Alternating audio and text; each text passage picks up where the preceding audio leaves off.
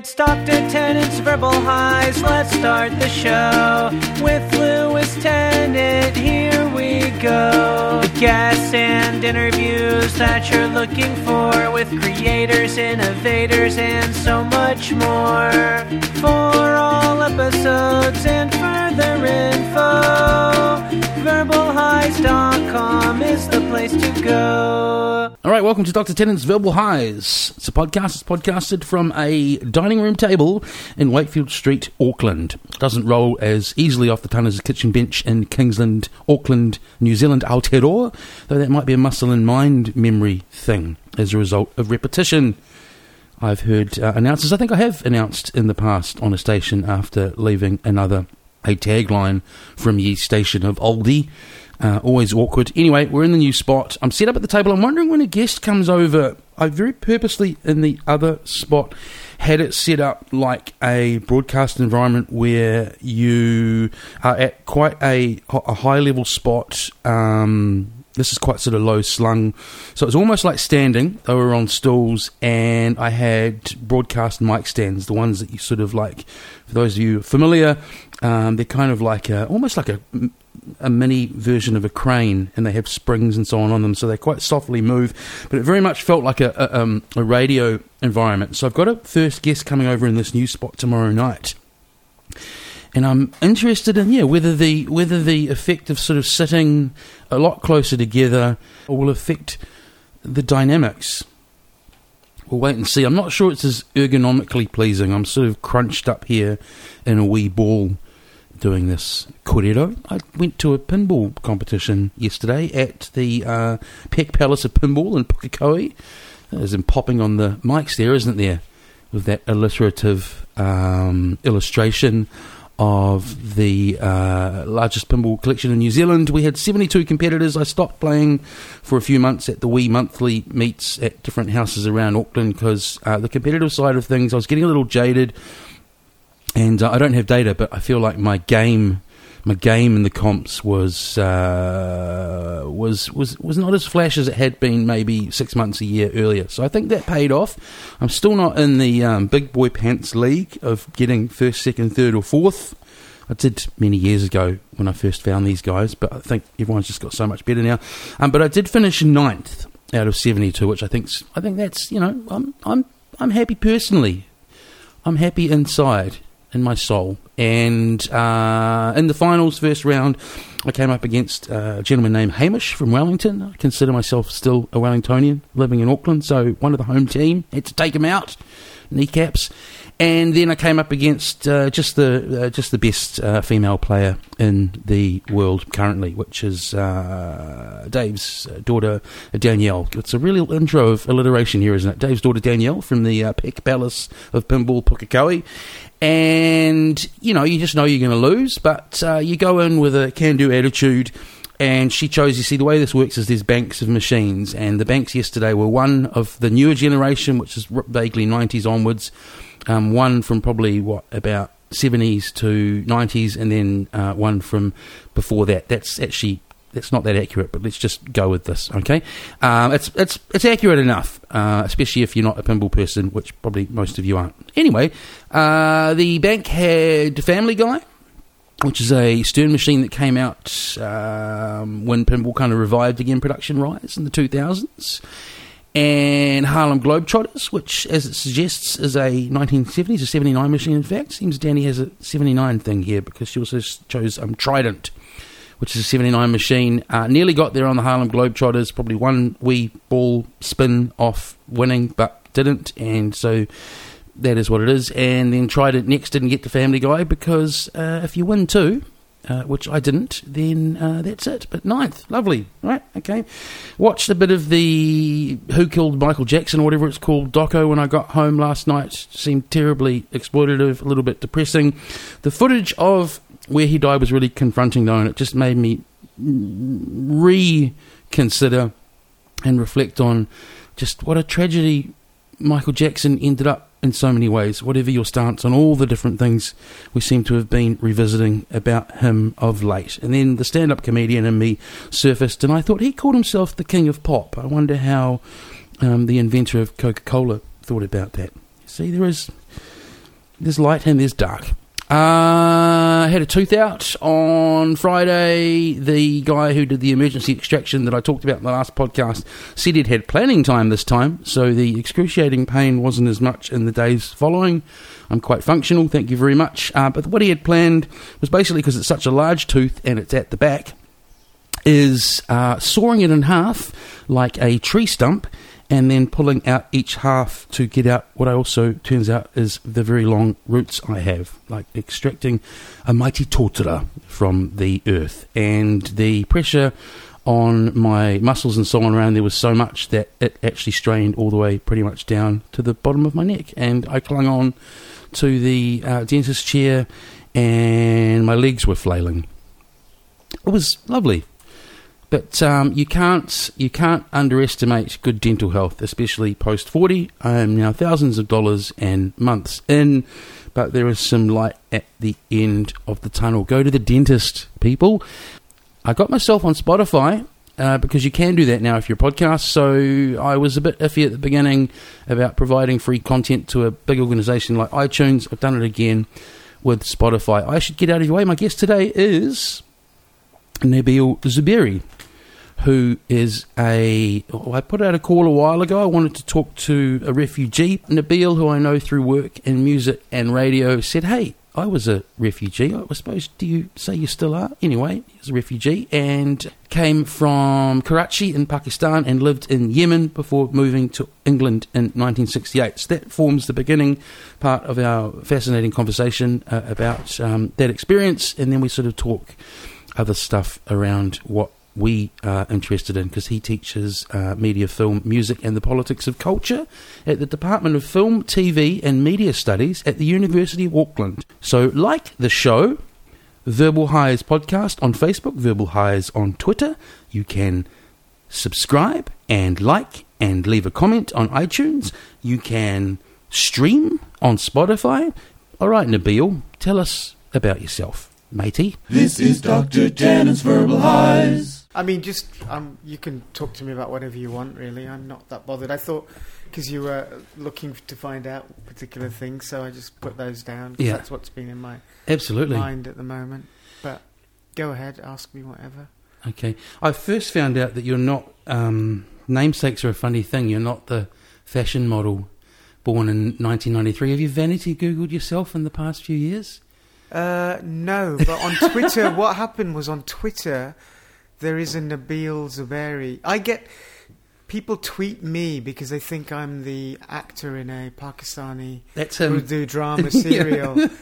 Yeah. So, and I write back to them and go, "It's not me. You got the wrong one." And they keep doing. Somebody keeps doing it. It happens a little less in the last few months, but yeah, that was funny.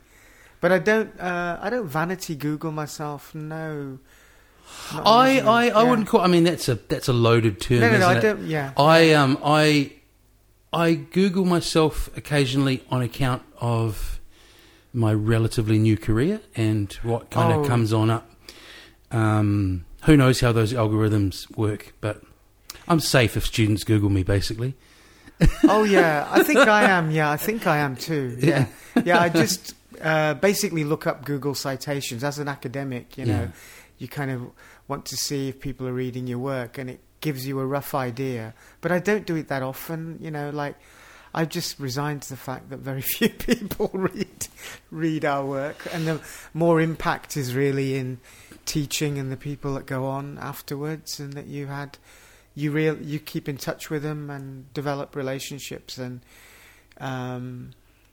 you get, you know, they tell you that what you did meant something to them, or at a certain time in their life. So that's really the most reward. And then at conferences, and occasionally you do meet people who read something you wrote, and you feel that is such an amazing kick. You know? Someone read it is what you started there with. But you know, it's funny you say that, because I was looking through your work before, and I clicked on the link to your article about dub music that you wrote relatively recently, and it was open source.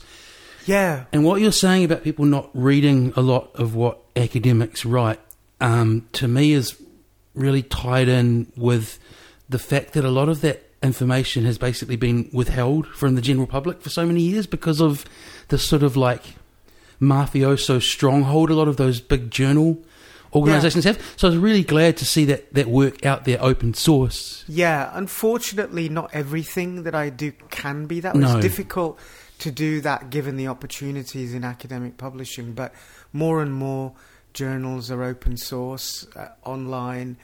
You know, they go through a rigorous peer review process, you know, like you get a couple of people reading stuff maybe twice, maybe more times for you. Because I think we are trapped in these big companies have kind of publishing companies control the industry. I think of things like, you know, access to information being so different now to, let's say, 15 years ago at minimum.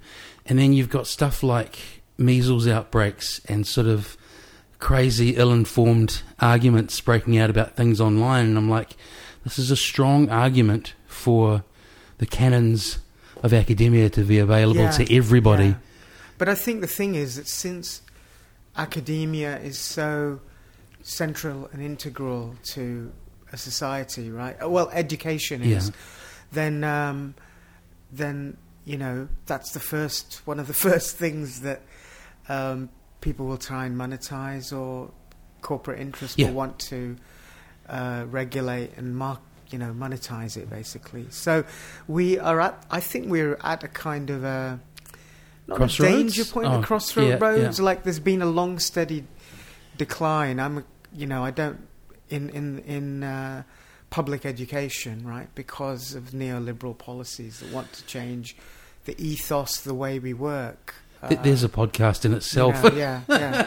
Yeah. So, but yeah, I do think there is hope in the kind of openness of much more academic publishing, and like universities not signing up with big production, with big publishing companies like Elsevier. I think University of California has said we're not going to work with you anymore. So these are one of the big science publishers, Elsevier. And so where will they source that kind of material from? I guess this is part of the radical change that has to happen, I guess. It was via an article, something that Russell Brown linked 2 years ago. I had no idea, and I was astounded at the sort of money that organisations like Auckland Uni or AUT, pay for those subscriptions a year. It's big bucks. So getting a little bit ahead of ourselves, I'll introduce you, good sir. My guest today is Nabeel Zuberi. Do I pronounce your surname correctly? That's right, yeah. Okay. Zuberi, yes. Yeah. Who researches, writes and teaches about music, media, film and the politics of culture in the Department of Film, TV and Media Studies at the University of Auckland, which is up the road from where my listeners all know I've taught and occasionally researched the past few years.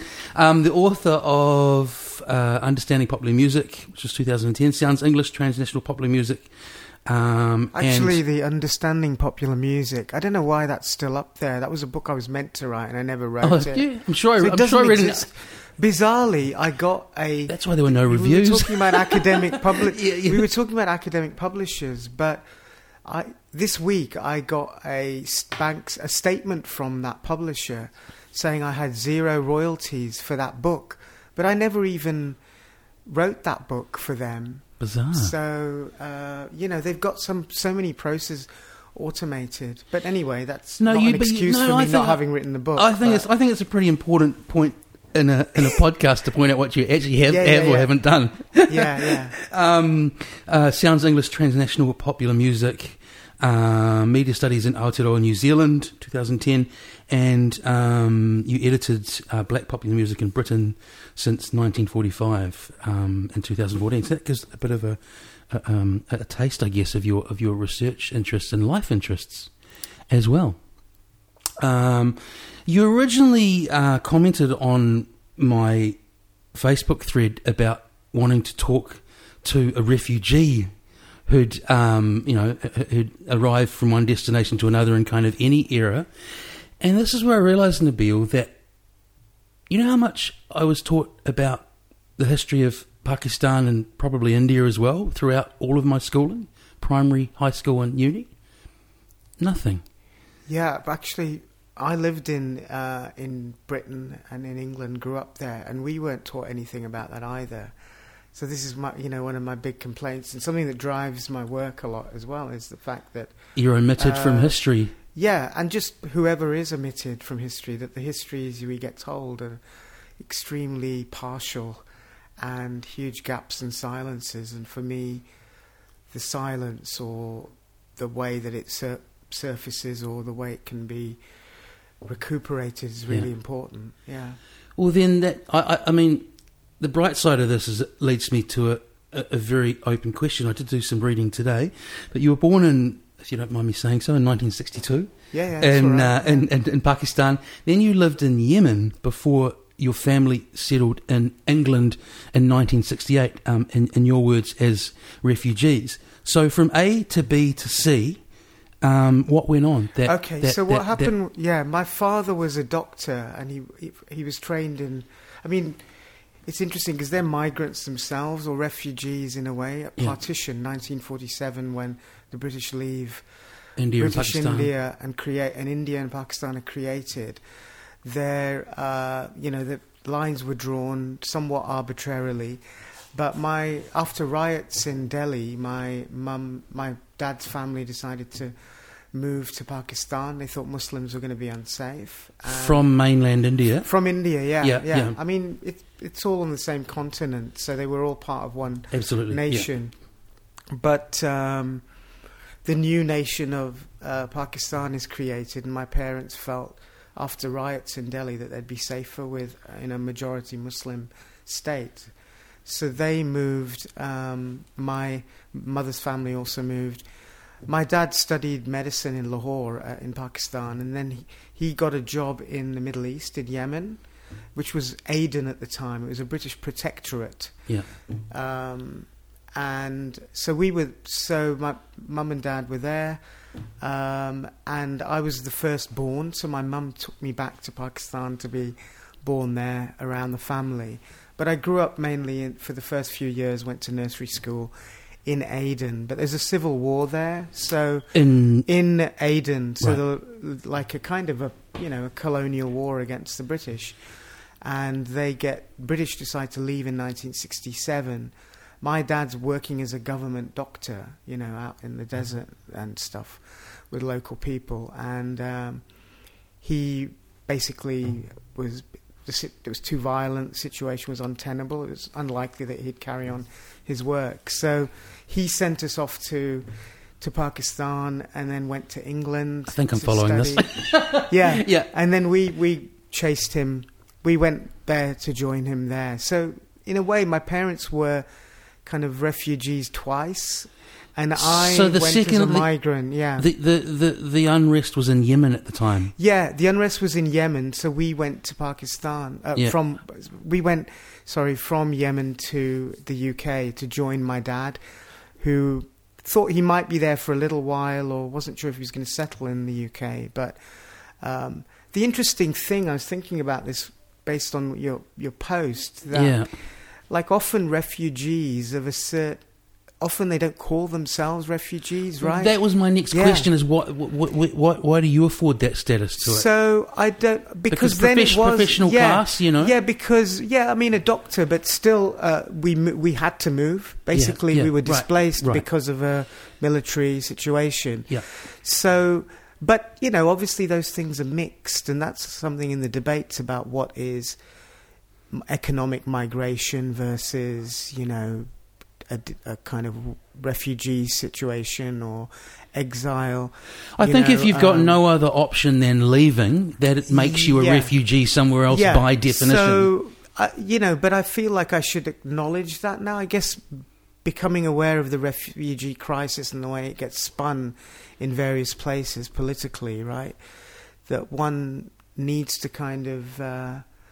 I don't want to claim that I have the same refugee experiences as somebody from here or there, but it's important to kind of understand that that is a condition of people that's really important. That's as important today as it's ever been. So I mean, at other times in my life, I've not been a refugee. I've been educational migrant, I guess, and then a migrant worker, settler, resident, You've moved permanent about the place, citizen, that's for yeah. sure. I feel like after reading a little, it's New Zealand's been the longest place you based yourself for I know. a while. This is the city that I've lived in longest ever in my life. Yeah. Least expected to, but yeah. Auckland has that way of... I moved here just through circumstance and wasn't particularly enamoured with Auckland to begin with, to be honest. But yeah, me then neither. And then you find yourself, well, for me, jeepers, over 10 years later now, because obviously I'm born in New Zealand, but I'm not an Auckland native. But yeah, it's just one of those cities that sort of 10 years later I go, well, a lot of good stuff's happened and I'm working hard and moving up and, But a couple of questions around some of the stuff you've just touched on. I noticed there's one of the divides between Pakistan and India early on is religion, isn't it? Because Pakistan is predominantly Muslim. Yes. And so...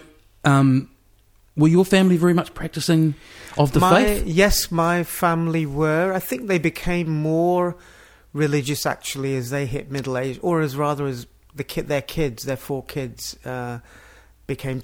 entered their teenage years. So they became conservative in certain ways and more orthodox. So I was raised as a Muslim. And with all the praying, ritual and so on, like for me it would have been... reading the Quran, Yep. going to Arabic class and reading Quran every Friday when you didn't want to have another class for the years, completing the Quran, fasting in Ramadan. At first not praying 5 times a day, but by my teenage years I was like praying 5 times a day. So I sort of really believed, but I had lots of problems with it. I'm not practicing now, so I'd call myself a secular atheist Muslim, but I'm not a kind of militant atheist. I have a lot of problems with those militant atheists. But you still, but there's all that fascinating stuff which I'll get to around whether or not you're practicing just by virtue of that religious background and your ethnic background. It's a really strong theme in your work because there is so much kind of basically misinformation around certain faiths and ethnicities, isn't there?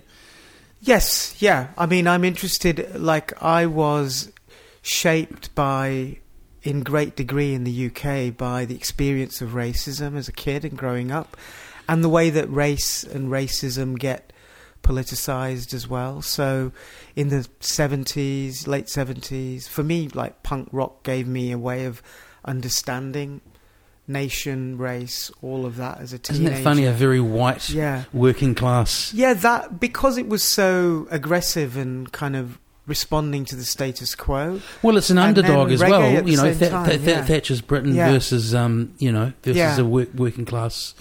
So it was a mix of that, and then two-tone and all of that moment, and Jamaican and Afro-Caribbean music, and all of those things helped me to kind of see my situation not as totally pervasive for so many people in the UK and elsewhere. So, understanding race and social justice, I guess, are important issues in my work. Yeah, and as I say, getting to the UK from the mid-60s through those 70s and 80s, why wouldn't they be sort of key things? And also related to the art, because there's such well, I mean, it's my taste, to be honest, as well. Like that whole era of Britain is really related to a lot of the music I'm into.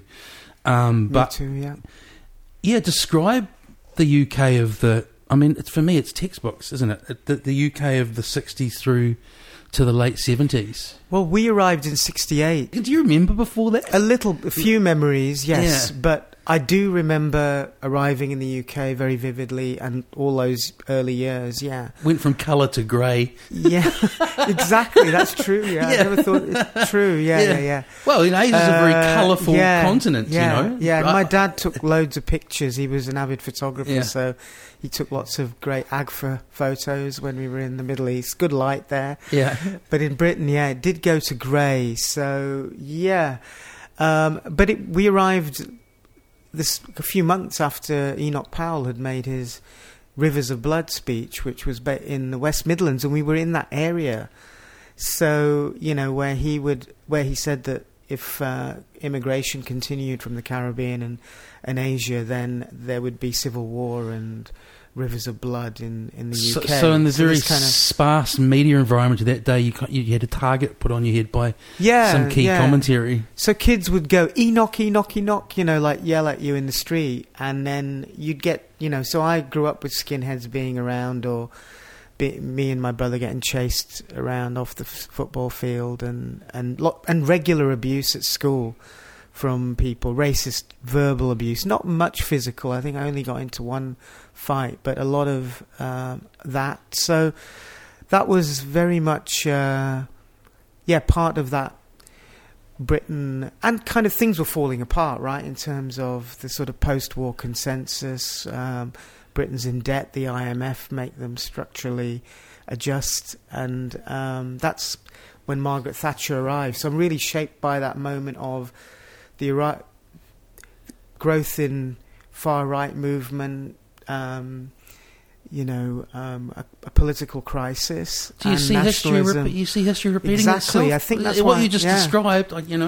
Yeah, so it's hard. I mean, every situation's different, and there are different issues that are maybe more paramount, but like climate change and so on. But there are lots of echoes, and I think one reason I'm listening to a lot of that music again, and music that I didn't hear the first time, and trying to think about it. What's that music? Punk or everything around that era, like all the reggae? Yeah, a lot of it. Yeah, reggae, definitely reggae, punk.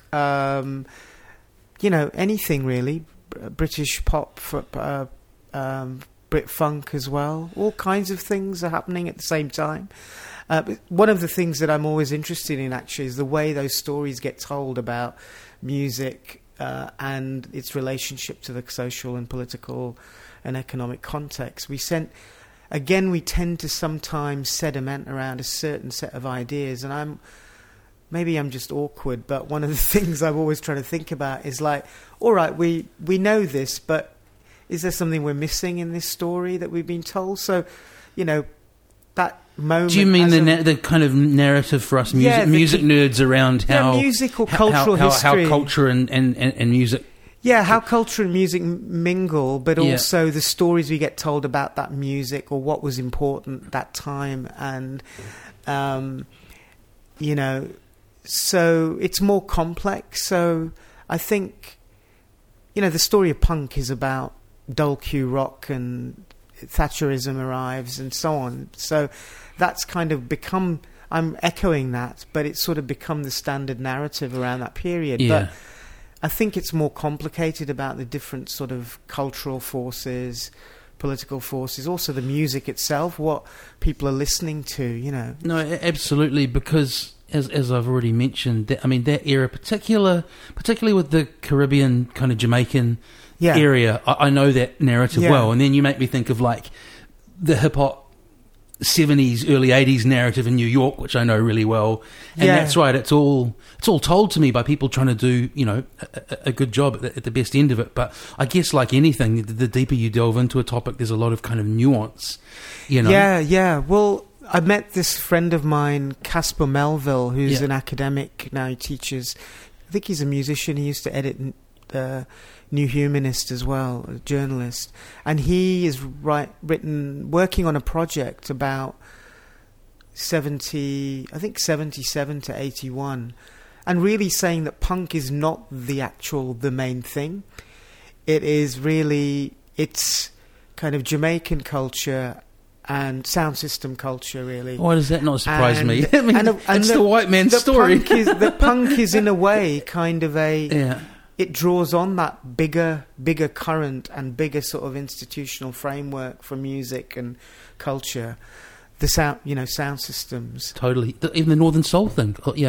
You remind me of a lecture I saw which talked about pioneering studio techniques, and in exactly the same era, or maybe a little bit earlier actually, as people like Tubby and stuff, it was just a complete kind of jizz over what happened in those Beatles albums. And I was like, this is being presented as like this is where studio techniques developed globally, and I'm like, how can you miss Yeah. Well, that's You why I like listening to. I listen to and play on the radio a lot of kind of, electronic music from elsewhere. Sort of like 60s in use of kind of electronic keyboards and things like that in Bollywood music, in Hindi film music, or in African R&B or the high life, Indian guy that invented acid house. 15 years before. It's So, a great story, how many of these are out there, Or like William Onyebor using Russian-made synthesizers as well in Nigeria. A Nigerian producer musician that. Luaka Bop, David Byrne's label, they reissued a lot of that stuff recently. But he was making this really way out synth disco stuff in the 70s at the same time, or, It's just who writes it down first and makes the documentary, right? So, we have got kind of predominantly Anglo-American histories, and, that's what's another thing that they need to be questioned internally, as well as we need all those other histories. And I think, at uni I teach things like the biopic and documentary. And it's audio-visual stuff and video and websites and social media and now memes, right, that in a way generate that knowledge of the past. So they're as important to look at as 30 years summed up in a single frame meme. Yeah, they're important to look at, as well as actually going back to older documents and the older archives of all sorts of media. So when I think about media, I think about flyers and ticket stubs and photos and promo pictures, as well as not just music video and. Well, this is it. We've got a visual, because a lot of our degree at the moment is undergoing quite radical change, and we have a paper that is a visual analysis paper that just with no ill intentions or whatever has kind of slightly morphed into a Hollywood centric kind of narrative film paper. And what you just touched on is exactly, some of the issues that were brought up. It's like, well, if this is visual analysis, you speak of memes, anything through, like what visual is to a student in 2019 is very different to when I did a kind of classical film analysis degree in 96. I think I was talking about this with a colleague who teaches at Wintech as well. I sometimes get terrified by how quickly things are moving with young people. Yeah, and I think there is a kind of... in some ways, we were saying film studies has become like jazz was, to people. Like it's it's sort of people who are into film think that they're very sophisticated, and it's kind of a bit snottier than people who study other kinds of media. Yeah, and I'm not kind of trying to diss my film studies scholars, and I teach a lot of film studies as well. But I think you need to kind of... What I try and do anyway is try to think about these different media are really all important in the history and in contemporary life in various ways, and they're related to each other. So we need to think about that, right? And if we know about the ways that we're related to each other, we can think about how culture develops as well. So it's not like a literacy about film is not going to be relevant. But I think we need to study. It's totally relevant, but it's limiting. Yeah, it is limiting. In terms of the visual kind of landscape or cachet of an 18-year-old in 2019. I also think you need that visual with audio as well. But if you're going to concentrate on the visual, we can't ignore GIFs and the kind of the currency of communication, right, for most people, which is the telephone, interface and apps and platforms. And so, we do have researchers and are teaching more in that and developing those areas. I think we do that in our film courses as well, Well, I think what a healthy... I mean, if we put our departments side by side, there's differences in the degree, which is probably nuanced, not really that interesting to the average podcast listener. Yeah. Excuse me. But what I've noticed, what I've considered, is that it's certainly not an area since about 2000 onwards that one can stay still in if you're going to teach. Yeah. Do you know what I mean? Like if you taught, I don't know, Greco-Roman history, you probably could sit with the same books for a good few decades for a while, you know. But this is an area where... That was one of the reasons I went into this area. Yeah. I didn't want to do like at uni. I didn't want to do English because it was too sedimented. I wanted to do American studies because it seemed more about recent decades. And media studies there is a historical aspect to it, but it is about really responding to the present and the current. Yeah. And what's exciting about it, it's rather like the music world or the music scene. You know that somebody is going to make an amazing piece of music that you're going to want to listen to. Yeah. You're not going to just listen to that Pink Floyd album forever or whatever. You saw my post about it upstairs, didn't you? No, I didn't. Yeah.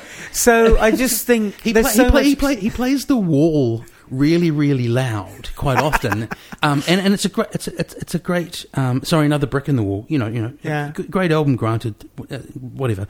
But I'm like, what is there possibly to juice from that song being played loud in 2019? Like classic rock radio has bet that record with, maybe they've got an axe to grind about education or what education did to them, So it's an anti-education sort of rant. It could be. Some people appropriate it like that. It doesn't strike me. I hope he's not a listener. It doesn't strike me as that deep.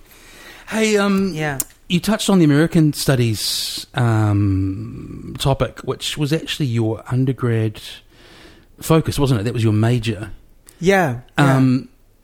It's an interesting. I mean, what era? What year did you embark on that? So that was from 84 to 87. So I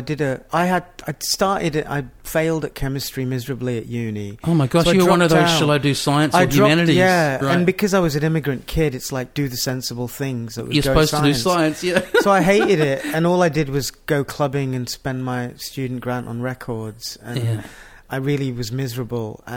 But did you have liberal parents in that regard, or were you a bit of a disappointment for a while? I was a disappointment, but they ultimately supported me in making that shift. But I went and did A-levels in art subjects. Then I went to do American studies because it was about recent stuff. And I was always in love with American culture, with old films and, old Hollywood stuff, rock and roll and music culture, really. So I always looked to America more than Europe, actually, at that time. I wasn't one of those Urailing kids in the summer.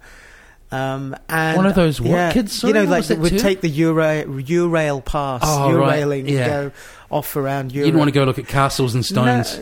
No, or even European cities. I just thought, they're too white. I want to go to America, which I imagined as being this kind of mixed paradise and a kind of thing I'd seen in movies and that you get from music culture, that fantasy. You wanted to sit in diners being poured bad coffee. Yeah. But so I went to Nottingham University and I had a really great program, and it was sort of three strands: intellectual history, so the history of ideas that are important in the US, history itself, and literature, which included film as well. So people were teaching film. They were influenced by new forms of theory and analysis as well, like French theory and all that. People have to remember that, I mean, even in the mid to late 90s when I did my film major, saying anything above and beyond literature would have been kind of radical in university days. Because I think of a friend that wanted to do a master's on religion and hip-hop even in the late 90s and came up just against a misunderstanding wall at Vic Uni, that far down the track. Right. So I guess you'd have you kind of people with film interests, slipping under the radar of literature. I think it was slower here, the kind of take-up, at least in universities and schools to some extent, but things have moved very quickly, I think. That it was slower here to take up media studies than in, say, the US or the UK. Would have been right up my alley. I was at undergrad 94 to 96. I think the thing started, my degree, the communication school which I teach on started mid to late 90s, but down in Wellington, pre-internet, I just had no idea that such a thing existed. Otherwise, I think a lot of people would have been suited to it. So was it an esoteric kind of a major in early 1980s England, American studies? Not really. No? I mean, there were small programs. There weren't that many, but there were some that were quite well established at a few universities. And I'm sure, probably the CIA and the US State Department would have encouraged American studies and helped finance that to some degree. I was lucky. I had liberal teachers, American and British, who were so liberal, but mainly Marxists and Freudians. So they were great. So they really looked at America from a kind of critical and European tradition. Yeah. So that introduced me to kind of ideas of cultural Marxism, that terrible thing now in Britain that's being disparaged by some. But to really thinking about culture and history and how those things connect. So giving a really good framework for looking at popular culture. And were they that in that era, were they? Because you mentioning Freud makes me think of his nephew. I think it was the godfather of PR. Were they kind of critiquing that side of American culture, like the huge influence of kind of advertising and capitalism, which is one of the biggest, arguably one of the biggest bothers on the planet now? So a lot of that was critical theory. There is a critique of all of that, the mass culture, mass media, the cultural industries, the Adorno, and Horkheimer, the Frankfurt School sort of approach to how they are producing the ideas that manage society and manufacture consent and hegemony and so on.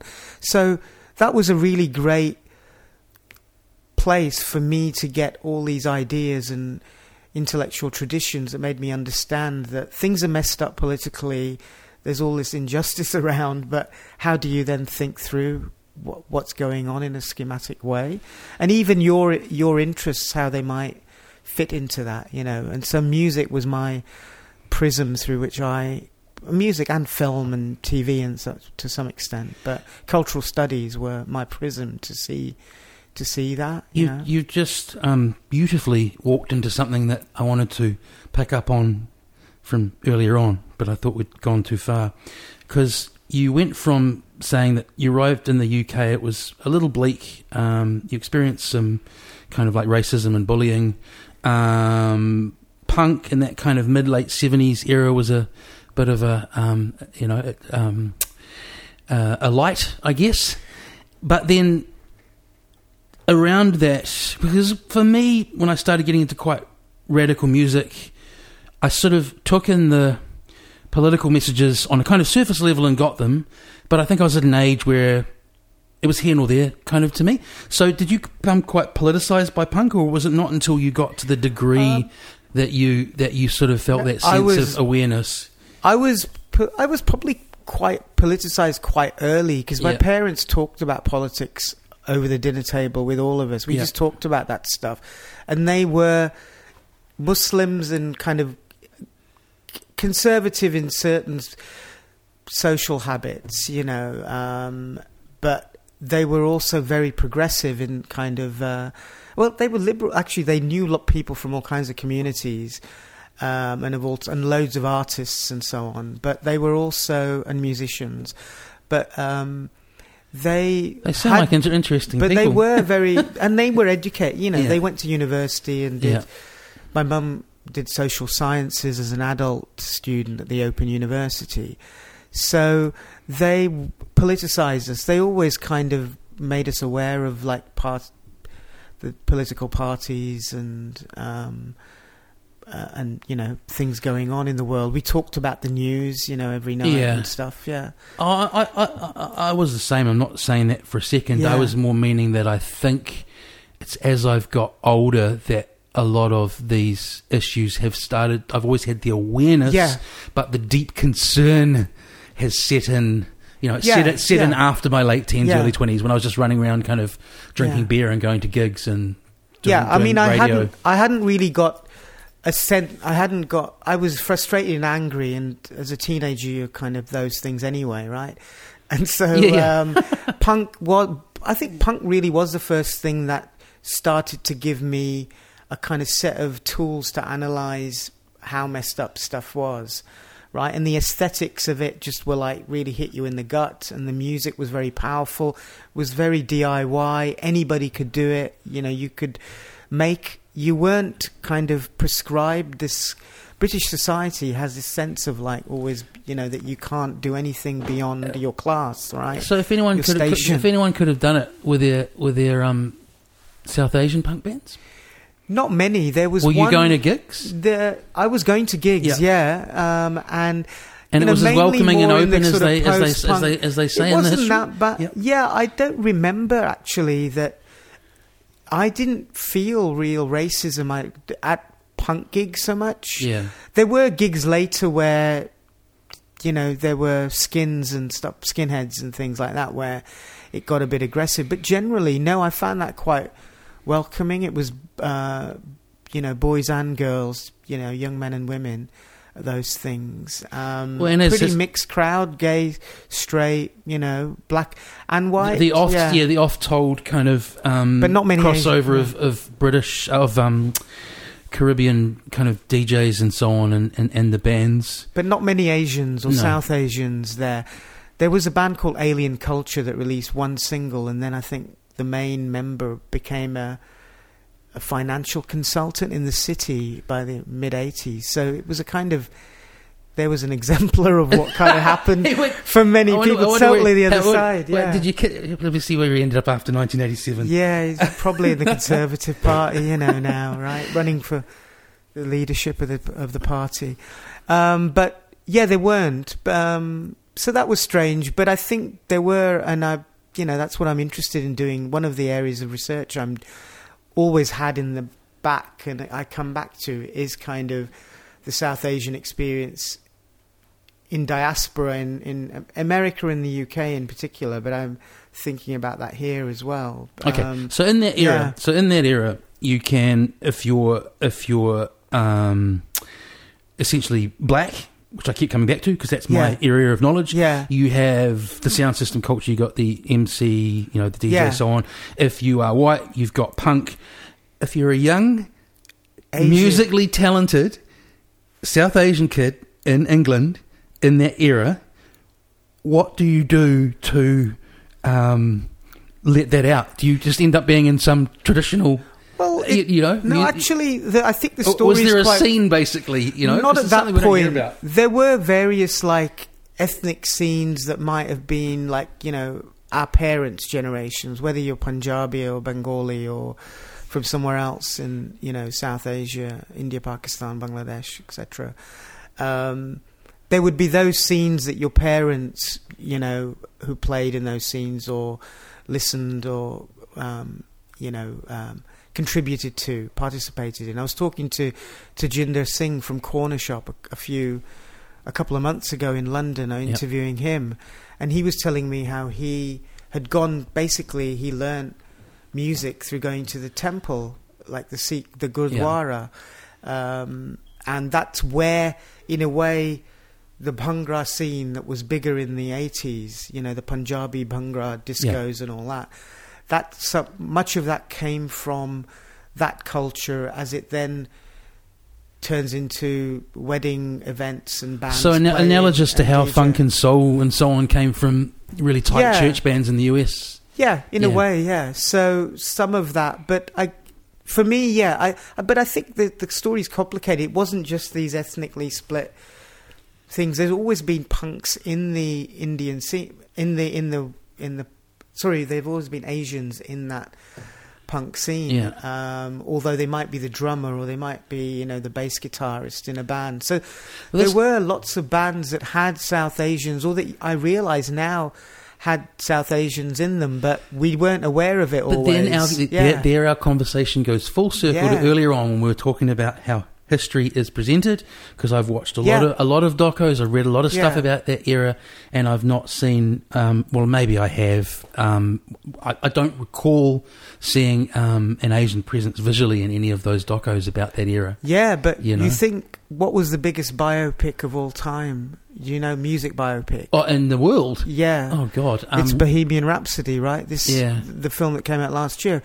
I did not know that Freddie Mercury was an Indian, right? I did for some reason. I'm not sure how. I didn't know that in the 70s when Queen were having those hits, and I was like... Oh, I get what you're saying. Because it wasn't... Why market that? So I was thinking that would have made a difference if he'd been able to... Never mind the fact that he didn't say he was gay, because he couldn't or didn't feel he could. But... the South Asian aspect, his Indianness, the fact that he's Parsi, that was not there, even though he gets called Paki and all of that. You see a bit of that in the movie now, and representations of him. But, there's a kind of obscuring of that. So I'm interested. There are lots of people working in many genres, disco music, funk as well. Bidoo produced Kung Fu Fighting by Carl Douglas. Produced that's going to be in my head for the next 2 days. Thanks. That's an earworm. There's a big pop disco hit by I Love to Love, Tina somebody. I've forgotten her last name now. In 1976 or 7, and Bidoo produced that. So he was an Indian producer who UK. Had moved to the UK. Yeah, right. Yeah. He'd moved to the UK in the 60s and was there for a long time. Went, I think, back to India to record in the 80s. Monochrome Set, I don't know if you've heard of them, a post-punk group. Heard of, couldn't tell you anything. So Bid is an Indian guy there. Lots of...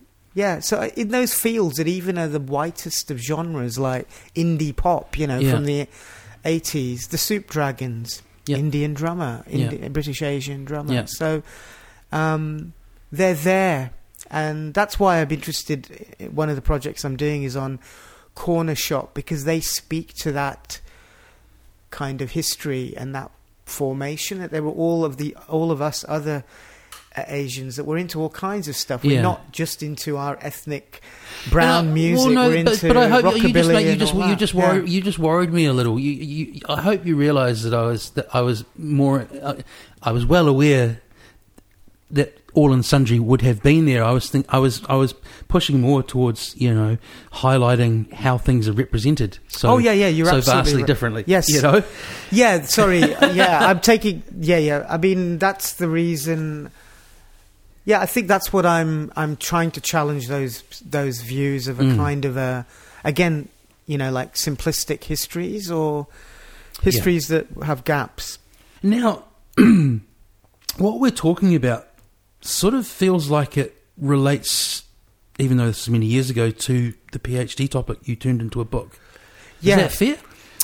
Some of it, some of it did, although I was writing it from a closer point, because I was doing my PhD in the mid-90s, early to mid-90s, and I was looking at the 80s and the 90s, and looking at kind of how Britishness was sort of, what does Britishness, and within that really I think Englishness mainly I was concerned with. So the first, I'm just thinking, like I've put supervisor hat on even though I've never been a supervisor. Yeah.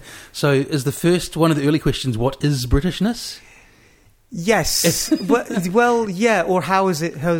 For me, it wasn't so much as going, what is it, but what do people say it is? What is it? What is it? What's it? Yeah, Wiley should do a thing for Brexit on that, But so it was, and that was that time, right? Because of Thatcherism really reconstructing a certain older version of, imperial power and so on, and nationalism being quite important. Yeah. I was interested in using music. So I wrote about... I was a big Smiths fan, so I wrote about Smiths and Morrissey and kind of my ambivalent feelings even then. But basically I wrote about, kind of Britpop and the Smiths and Morrissey within that, as white Englishness, the debates of that, then what was happening in black music, or what I call black music then. Seems a good term as any. So in horrible term, but trip hop, the Bristol scene, what's happening in jungle and drum and bass, and I guess that sound system culture, right? And how it's using new technologies and creating this music that's saying what it's like to be black in the UK, right? Expressing that through music. And then Asian stuff as well. So I talked about kind of Asian rock, pop bands like Corner Shop a little bit, Echo Belly, but then about Asian Dub Foundation. Politics and Asian Dub Foundation and Fundamental. Partially Indian. I remember that one hit. Nation Records, which was their label, and also about also about kind of how rave culture took off. I think I had a chapter in the book called E is for England, which was that line in the World Cup song that New Order did, for one of the World Cups for the England team. Was that during that hedonistic era they slipped that in, did they? It was in that kind of That's loaded like that era. Ebenezer good. It was a bit like that, but it was sort of what were the great political possibilities of rave culture that, some of which got shut down, but some which sort of expressed real were important politically. Well, I often think about that when everyone, like that late 80s, early 90s era of the UK, when like even reasonably conservative people were on one, as it were. There must be a whole generation of people who were reasonably enlightened by that experience. But then I guess we've been talking about where the UK's politics and so on have gone, so who knows?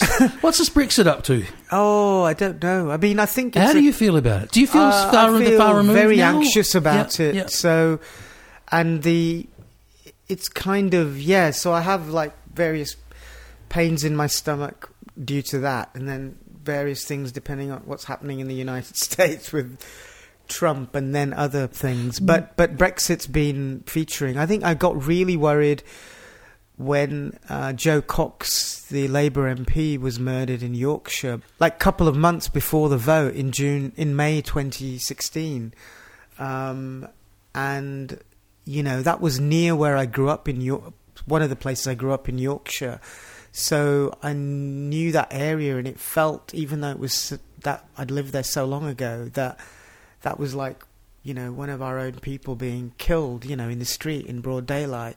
So that really made me anxious IRA about where things something. were going. Yeah. Yeah.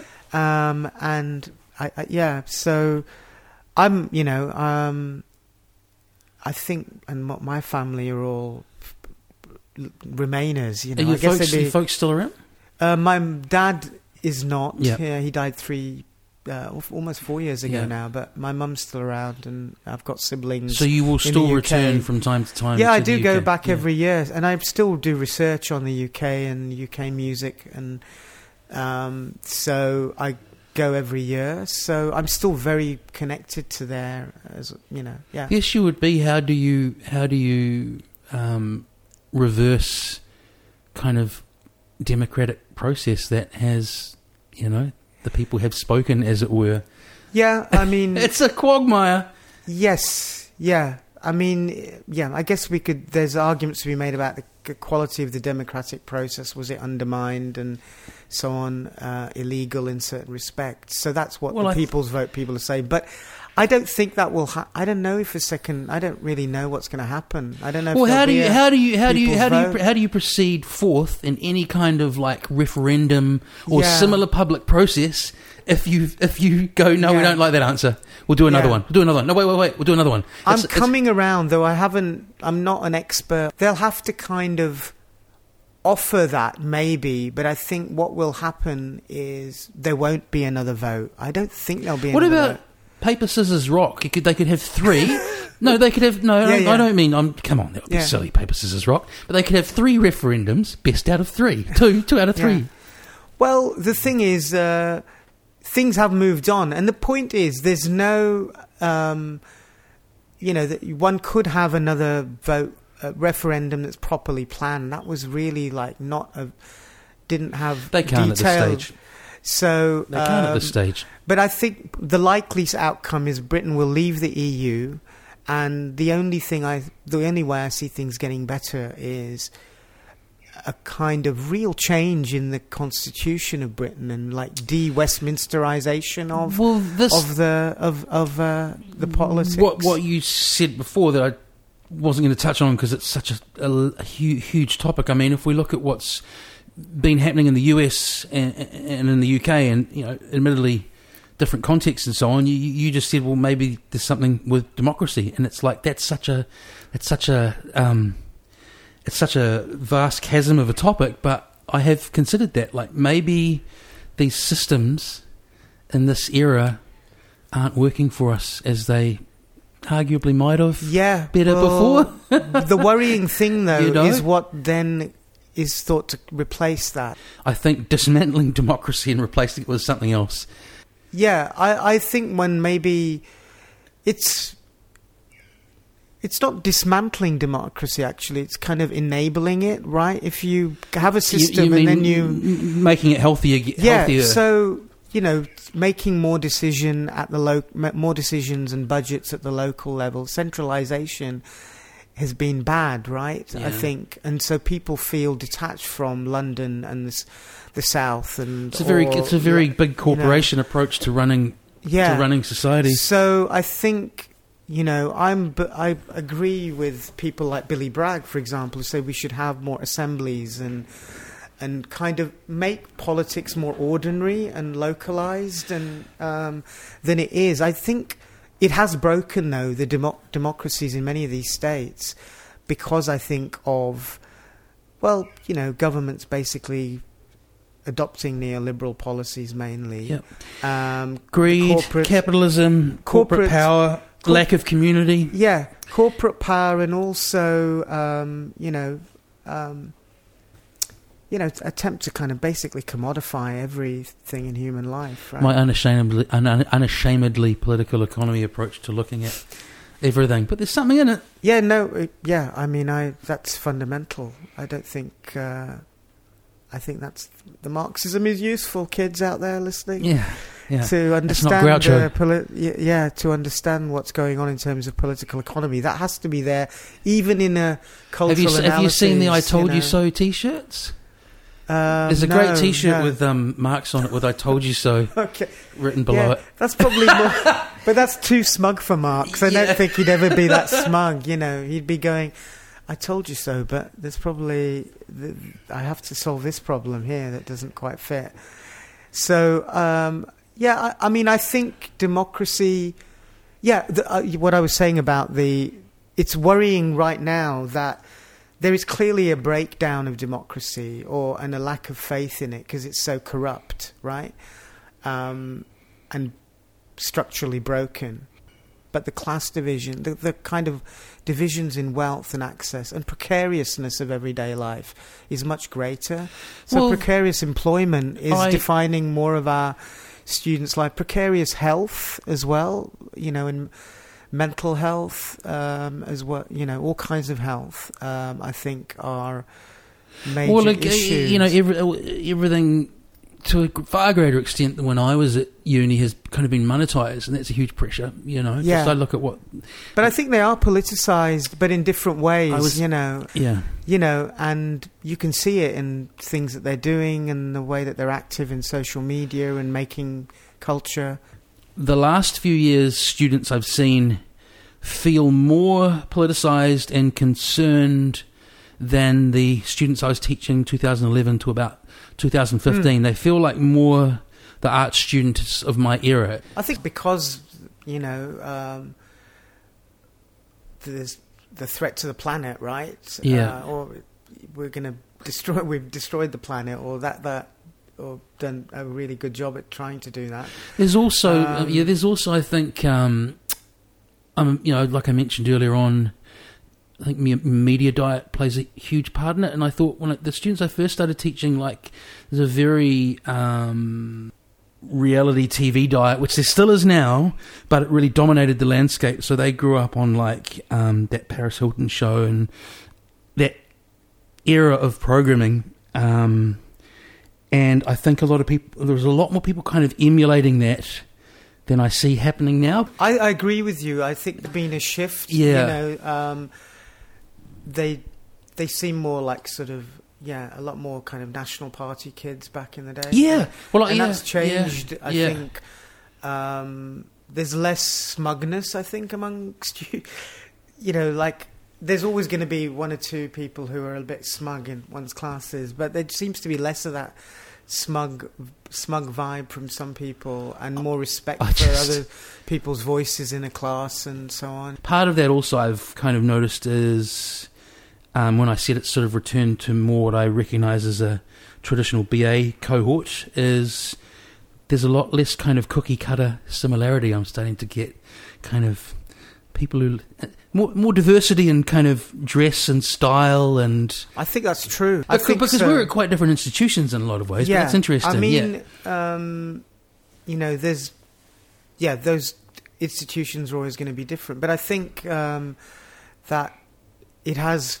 improved. I think probably the 2008 global crisis and what it's done to the economic prospects and thinking about work and the future. They're getting woke. They're getting woke. Is that's had some effect. So we're probably seeing a generation marked by that. Okay, now we're comparing crudely written notes on students done in crayon on serviettes.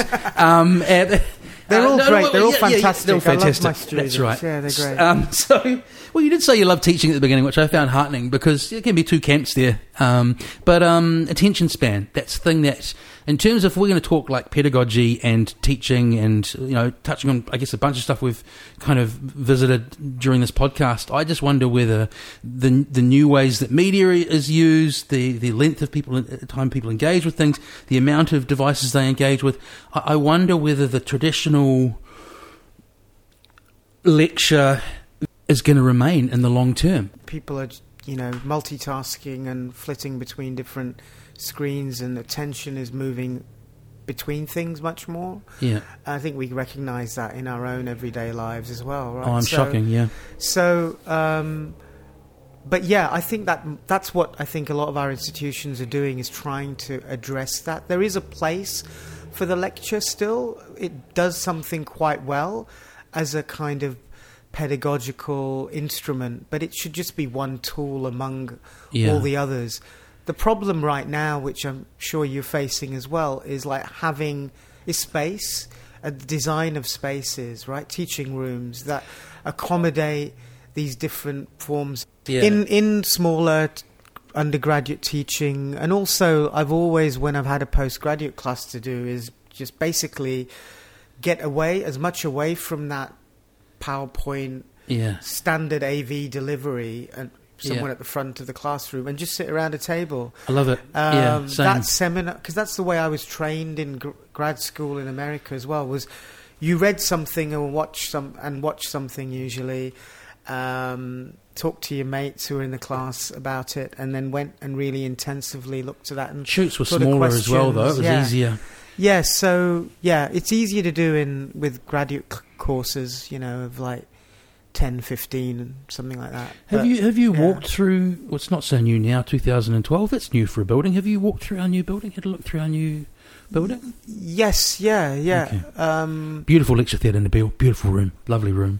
When you say new, which one do you mean? Well, 2012 WG, the one I'm in. Yeah. That one, yeah. I've actually gone to a symposium there on Afrofuturism, yeah. So I went there a few years ago. The building.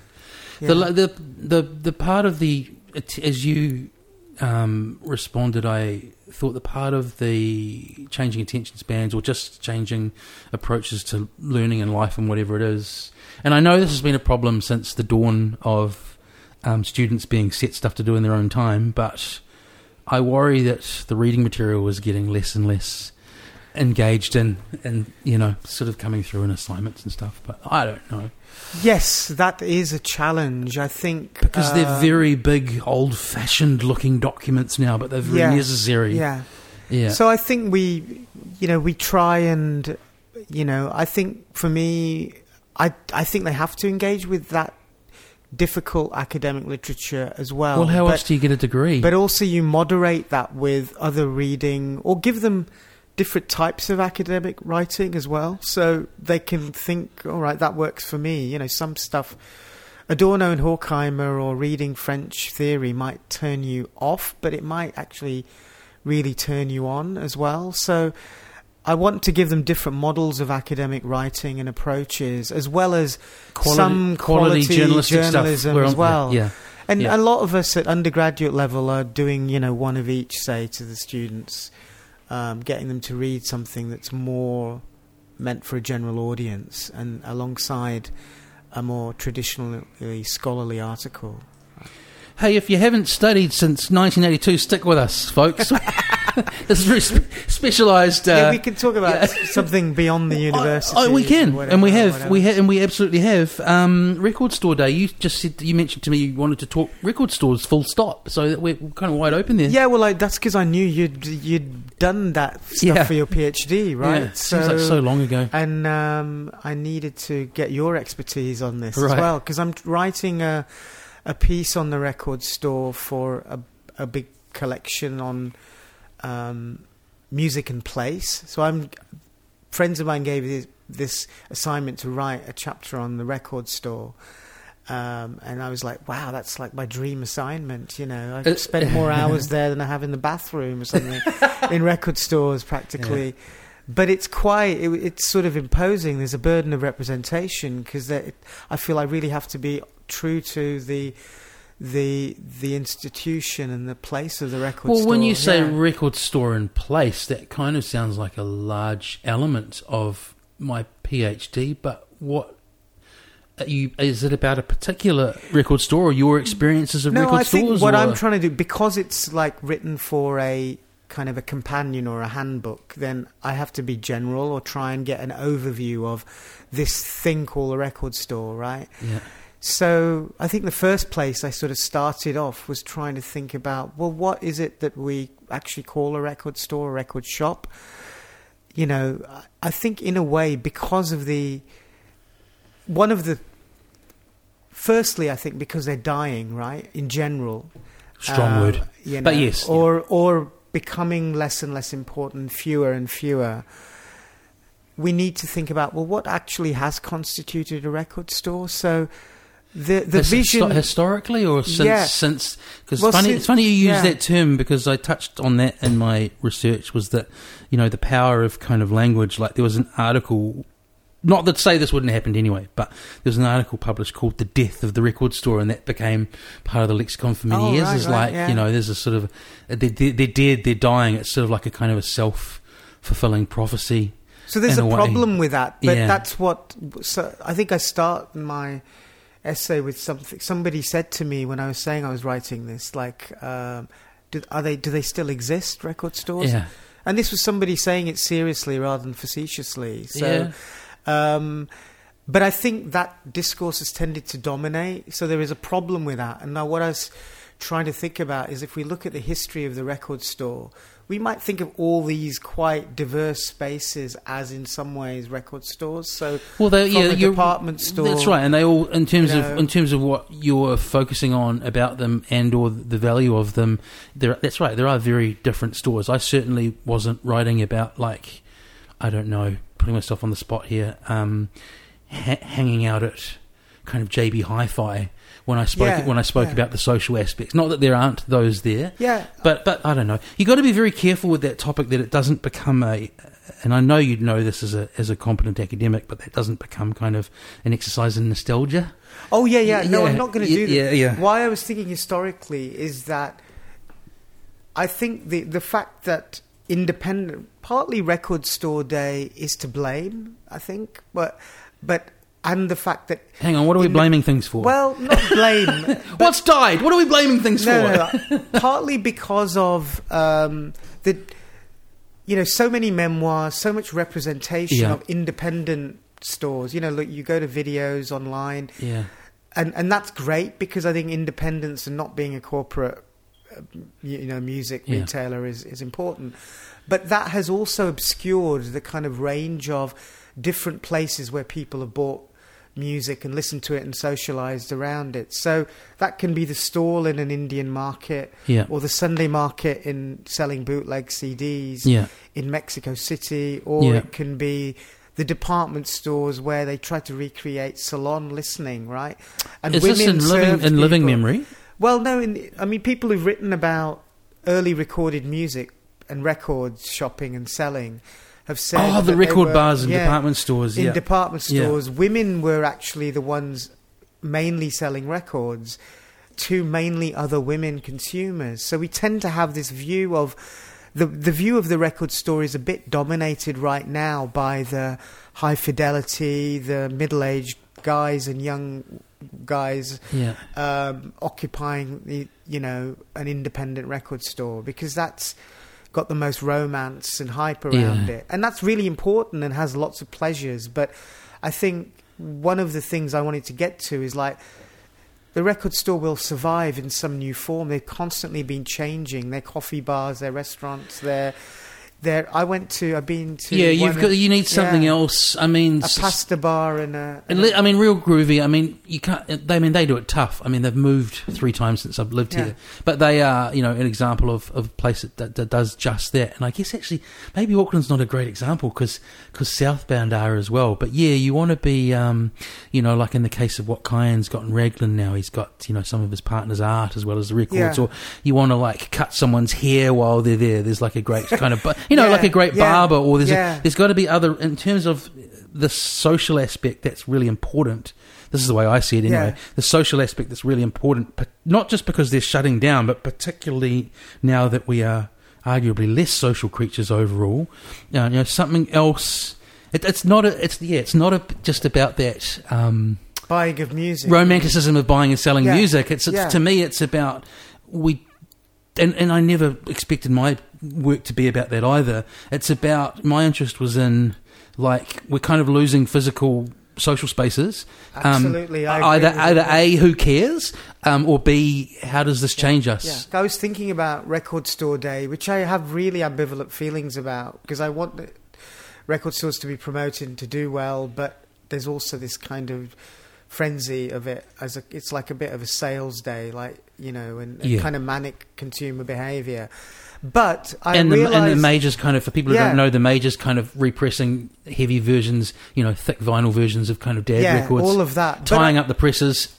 But in the morning, like I got ready, went out early, and I was thinking about it like, today I'm going to meet these people. It was about the socializing. I was going to go to Conch first and hang out there and meet friends and DJs and people selling records and talk about music or whatever else. It's always like, who's out the front there, and probably 9 times out of 10 I'll know one of them. So I also, the other thing that I'm interested with record stores is that they are, as social spaces, they're these weird, like, they're like sort of time machines, they're kind of libraries, they're, these weird archives that have been ordered by sometimes in pretty standardized ways, but also idiosyncratic ways by the owners, or depending on where they are. And like, you're exposed to so much other sort of knowledge. You get to see bands sometimes there, or you get to read interesting zines. And you bring up another thing, probably especially now. Like, a lot of them I don't like the atmosphere of. I don't particularly like sort of a grumpy old guy, and a lot of it's about, whether it's a record store or, I don't know, a panini shop. It's about the attitude to how the business is run. Yeah. So if you want to preserve those elements around what we've been talking about, you've got to have a proactive owner that. Yes. Sort of, I think with a great line from Chris, who I'd never met before the PhD, who came into one of the data sessions. I can't remember whether it was the one that you, anonymous participant, were in as well.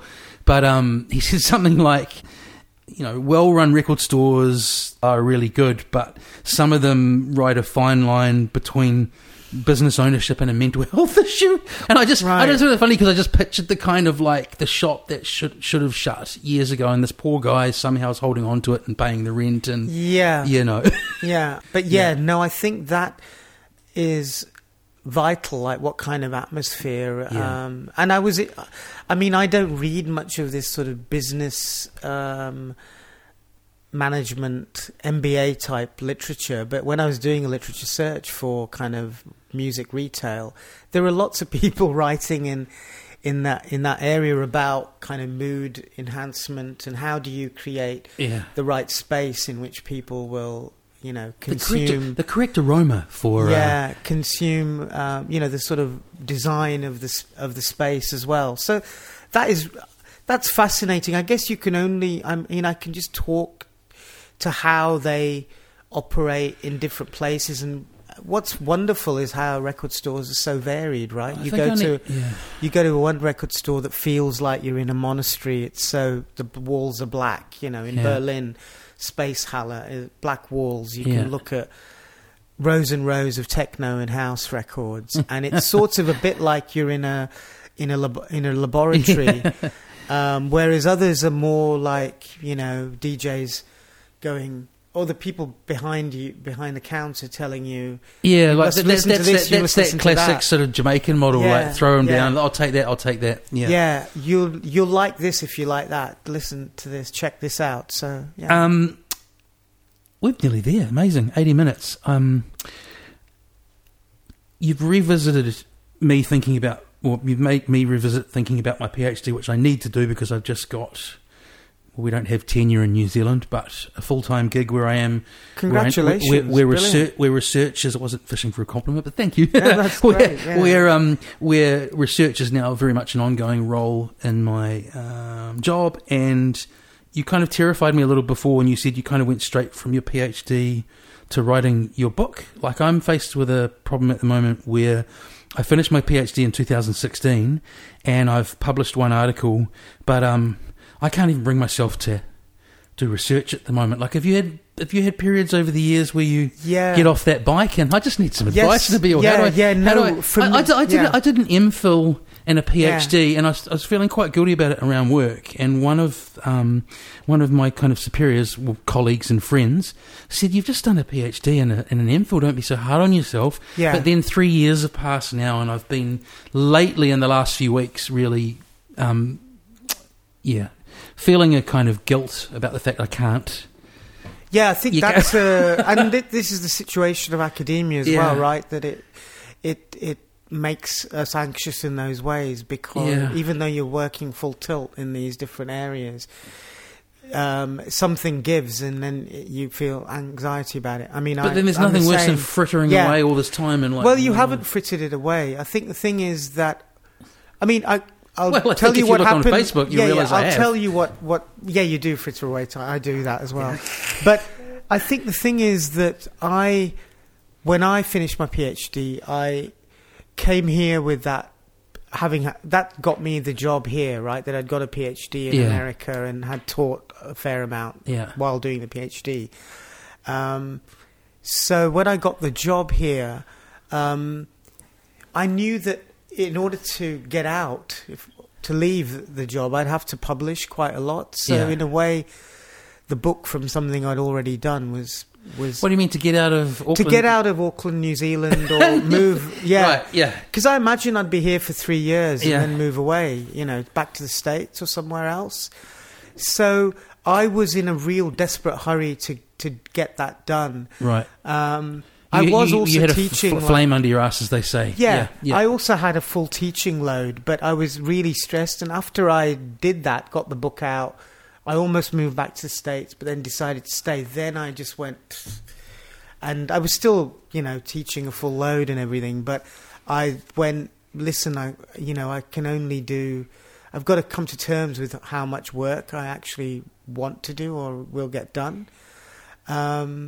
Now that you have research, now that you're a researcher and someone who's going to get funded for it, then, it's an opportunity to do that. Yeah. But, and then, it depends on, I guess, planning what you really want to do for that while, right? Yeah.